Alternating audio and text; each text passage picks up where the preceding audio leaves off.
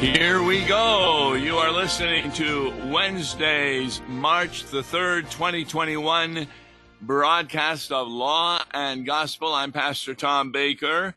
And those of you who have been listening to me for the past Wednesdays, in fact, for 39 of them, we had gone through CFW Walther's lectures to seminary students on Friday nights on Law and Gospel. Well, we're now going to do 7 weeks on the churches of Revelation. What am I talking about? Well, Revelation is considered by many people to be a most difficult text to understand and apply. In fact, Martin Luther did not really like Revelation very much. He put it in the same category as Daniel. That's because of what's referred to as apocalyptic language, with a lot of metaphors and similes and pictures, and it just didn't seem to be as clear. So early in Luther's ministry, he didn't have too much to say that was good about Revelation. But then, in listening to others, he got, first of all, to understand the importance of the book of Daniel, and then use those same kind of principles to understand the book of Revelation.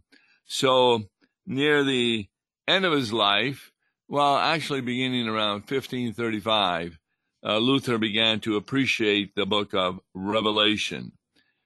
Part of the reason why it's so difficult to understand is it has a lot of language that you're wondering, what does this mean? Well, if you have the code to Revelation, then you can understand what the passage means. And what is the code? The code is that great Reformation principle of Scripture interprets Scripture. In other words, you can take a look at a verse in Revelation, not know what it means, but by the use of a concordance. Now, concordance is a book that has all the words of the Bible in alphabetical order. So you can take a look, for example, at the Son of Man, that phraseology, and find all the places that it is found and get a much better understanding of what it means. So it's really pretty simple to understand the book of Revelation if you follow the code. Early in my ministry at the congregation I was at for 28 years, the first year and a half that I got there, the Bible study on Sunday morning was on the book of Revelation. That's all we studied. And how I did it, I began with each verse. And I would then, under each verse, put down the passages from elsewhere in the Bible that would help one to understand that particular verse. Now, we're going to be taking a look only at chapters 2 and 3 of the book of Revelation. In fact, in Revelation 1, chapter 1, verse 9, John is told he's on the island of Patmos, and he's in exile, and he hears behind him a great voice like that of a trumpet saying, "What you see, write in a book and send it to the 7 churches." And then they're named in verse 11. Ephesus, Smyrna, Pergamum, Thyatira, Sardis, Philadelphia, and Laodicea. Now, just taking a look at those chapters 2 and 3, it may not be obvious to you that there is a similar pattern to each of the 7 churches. First of all, we find the name of the church, and then some detail about the church. Then there is Jesus introducing himself. And he introduces himself in 7 different ways. Then, what is good about the church? He says that. What is bad about the church? He says that. And then the primary purpose of the messages to the churches is a call to repentance. And then that is followed by a promise to those who conquer and repent and turn to Jesus Christ for salvation. So we're going to take a look at each of these characteristics of the various churches. And we're going to begin with chapter 2, verse 1. To the angel of the church in Ephesus write. Now, these 7 churches were in a similar geographical location, and Ephesus was actually becoming the principal commercial center, and also was the provincial capital. There were about 250,000 people there, but there was also an imperial cult. That means the Romans had a temple dedicated to the emperors. And finally, one of the emperors, his name was Domitian, came to be regarded as a god, especially by the Greeks. And his reign was characterized by terror, especially in the latter years. We hear from Eusebius that Christians were persecuted. And it was during this reign that John wrote. Now, we do know that in Ephesus, Paul, together with Apollos, Priscilla, and Aquila, had formed a Christian community there. And John became bishop of the church in Ephesus. So, let's take a look at chapter 2, verse 1. To the angel of the church in Ephesus write. Now, right away we wonder, who is the angel? There are a number of options here. It could be that God has a specific angel that kind of watches over individual congregations, like he has specific guardian angels for each Christian. Or, and this is my kind of thinking, the word angel means messenger. And therefore, who is the messenger in the church that speaks the word of God to the church members? It is the pastors. So that's an option that Jesus is writing to the pastors, and this one in Ephesus. And he introduces himself. These things says he who holds the 7 stars in his right hand, and the one who walks about in the midst of the 7 golden lampstands. Well, what does that mean? The 7 stars, the 7 golden lampstands. Remember what I said? Scripture interprets Scripture. Sometimes it's interpreted right within the book of Revelation or the New Testament, and particularly in the Old Testament. You turn back to chapter 1, verse 12, and it says, in his vision, John was speaking, and he saw 7 golden lampstands, and he saw one like the Son of Man, and in his right hand he had 7 stars. Now, what are the 7 stars? What are the 7 lampstands? We don't have to guess at that. we just go to verse 20 of chapter 1. The mystery of the 7 stars, which you see in my right hand, and the 7 golden lampstands. The 7 stars are angels of the 7 churches, and the lampstands are the 7 churches. Now, we can understand that because who gives light to the world? But that is particularly found in a divine worship service. In that service, the liturgy gives glory to God the Father, God the Son, and God the Holy Spirit.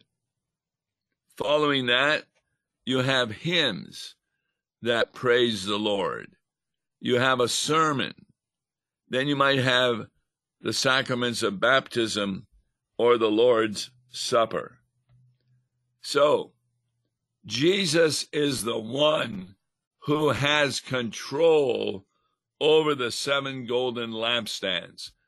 The way I make that clear to the congregations I serve, and right now I'm serving 4 of them as an interim pastor in Illinois, is that I always say, I'm not leading your worship service.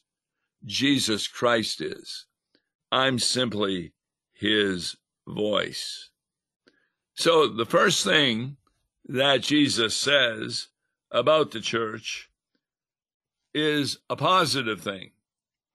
I know your works and toil and your endurance, and that you are not able to bear evil people, and you have tested those who call themselves apostles and are not, and you found them to be liars.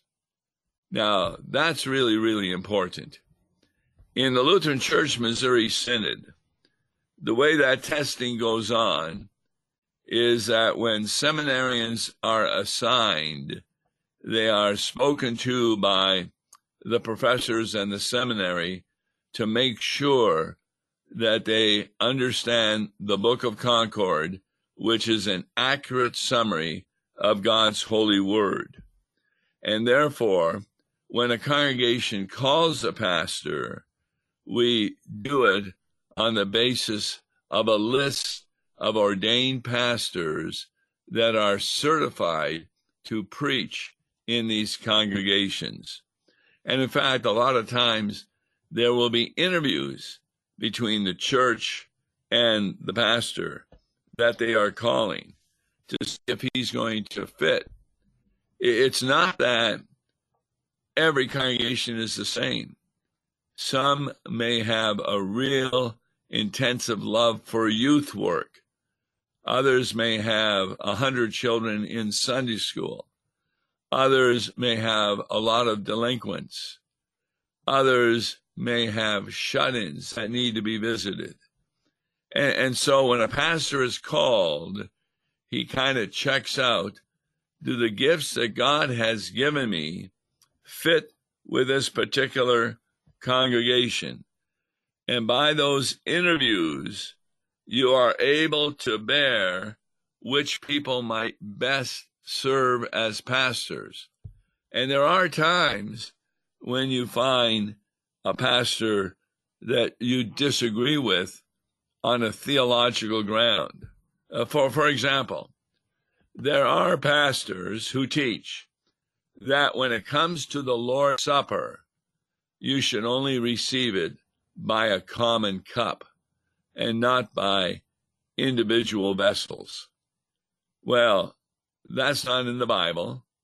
And a pastor who's coming to your congregation and saying, not only will we only use the common cup, but we'll also commune every Sunday. And this, he says, without any teaching to the congregation about why he believes that. So that could be a reason that someone may say, well, no, I don't think that pastor would be appropriate. When I had been at my 28-year-old church I was at, they did not have communion every Sunday. But I had a co-pastor, Peter Kurowski, just a tremendous pastor, still is. And he thought we should go to every Sunday communion. I disagreed with him, but I took a course at the seminary and discovered that he was correct. But before we went to every Sunday communion, we taught the congregation about the importance of communion until they asked, could we have it every Sunday? And that's what we did. We had it each Sunday. So, the compliment to the church at Ephesus is that they watch out to make sure, and in those days there were no synods or denominations, so you really had to check out whether or not the individuals that you were calling really did believe the Word of God. Now, also, because of the persecution at that time against Christians, Jesus also compliments them. You also have endurance, and you bore up on account of my name, and you have not grown weary. So that's some wonderful compliments that the church is able to do that by the power of the Holy Spirit. But then we get to the next portion where Jesus has something wrong with the church. I have something against you, namely that you have left your first love. Now, we know that John is the writer to or about Revelation. And what we find interesting is that in John, the word love or the word agape is found many times. And one of the reasons that it's found many times is because John uses it. In fact, there are a number of times in the Bible that the word love is used, but more of them are used in the Gospel of John than anywhere else. In fact, this helps us to understand the importance of this first letter, because what it is saying is that every congregation has a problem, and it's because they have left their first love. Now, what is their first love? Their first love is, of course, faith in Jesus Christ. In other words, it's a breaking of the first commandment. And when we take a look at other passages in the Scripture, we find out that a breaking of the first commandment is then followed by a breaking of the rest of the commandments, or many of them. So John is saying, through Jesus, that the church has left its first love. John talks about quite a bit about love. It's in John 13 that Jesus told the disciples to love one another as he loves them. And then who forgets John 3:16? For God so loved the world that he gave his only begotten Son. Going on then, remember then, after losing your first love, from whence you have fallen, and repent and produce the first works. And if you don't, I am coming to you, and I will remove your lampstand from its place if you don't repent. Now, we see this happening in a number of congregations. I believe the Evangelical Lutheran Church of America has, in a real sense, lost its lampstand. It is now for immoral life, even the marriage of two male pastors, and it's for abortion, okays that, and it doesn't see the necessity of doing mission work to Muslims and others, because who knows how God saves people.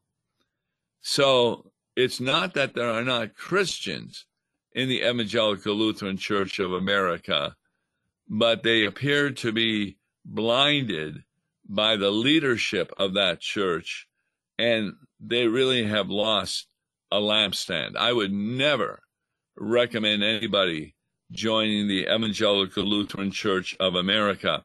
In fact, the Lutheran Church Missouri Synod has even adopted a resolution indicating that it is no longer Lutheran. So, going on. But this you have, namely, that you hate the work of the Nicolaitans, which I also hate. So, what's he talking about here? Well, this was a sect, and particularly active at the time that John was writing this message to the church. It's an antinomian sect. What does that mean? It doesn't follow the laws of God. It follows what a lot of people in the United States say, oh, that's old-fashioned. You know, the idea that you have to be married in order to live with someone else. That's ridiculous. Well, that's kind of with the Nicolaitans, that they claimed license for sexual sins and other things. And yet the church is complimented for making sure that it does not follow their teaching. Each of the churches end with this: the one who has an ear, let him listen to what the Spirit says to the churches. In other words, what does it mean if you have an ear? It means you are hearing the Word of God and you're believing the Word of God. Haven't you heard what I have said? Doesn't mean, well, you heard the sounds, but you actually believe what is said. And then remember, there's always a promise at the end to those who repent. In this case, to the one who conquers, I will grant to eat from the tree of life, which is in the paradise of God. Now, we know what the tree of life is. You go back to the Old Testament. It's that tree that Adam and Eve were not permitted to continue to eat because they would have lived forever in the Garden of Eden, even though they would have grown old. So they were removed. And yet in the new Eden, that is in heaven itself, it's described as having the tree of life, and it's referred to as paradise. Paradise is a word that often means a beautiful garden, and that's exactly what Jesus is promising.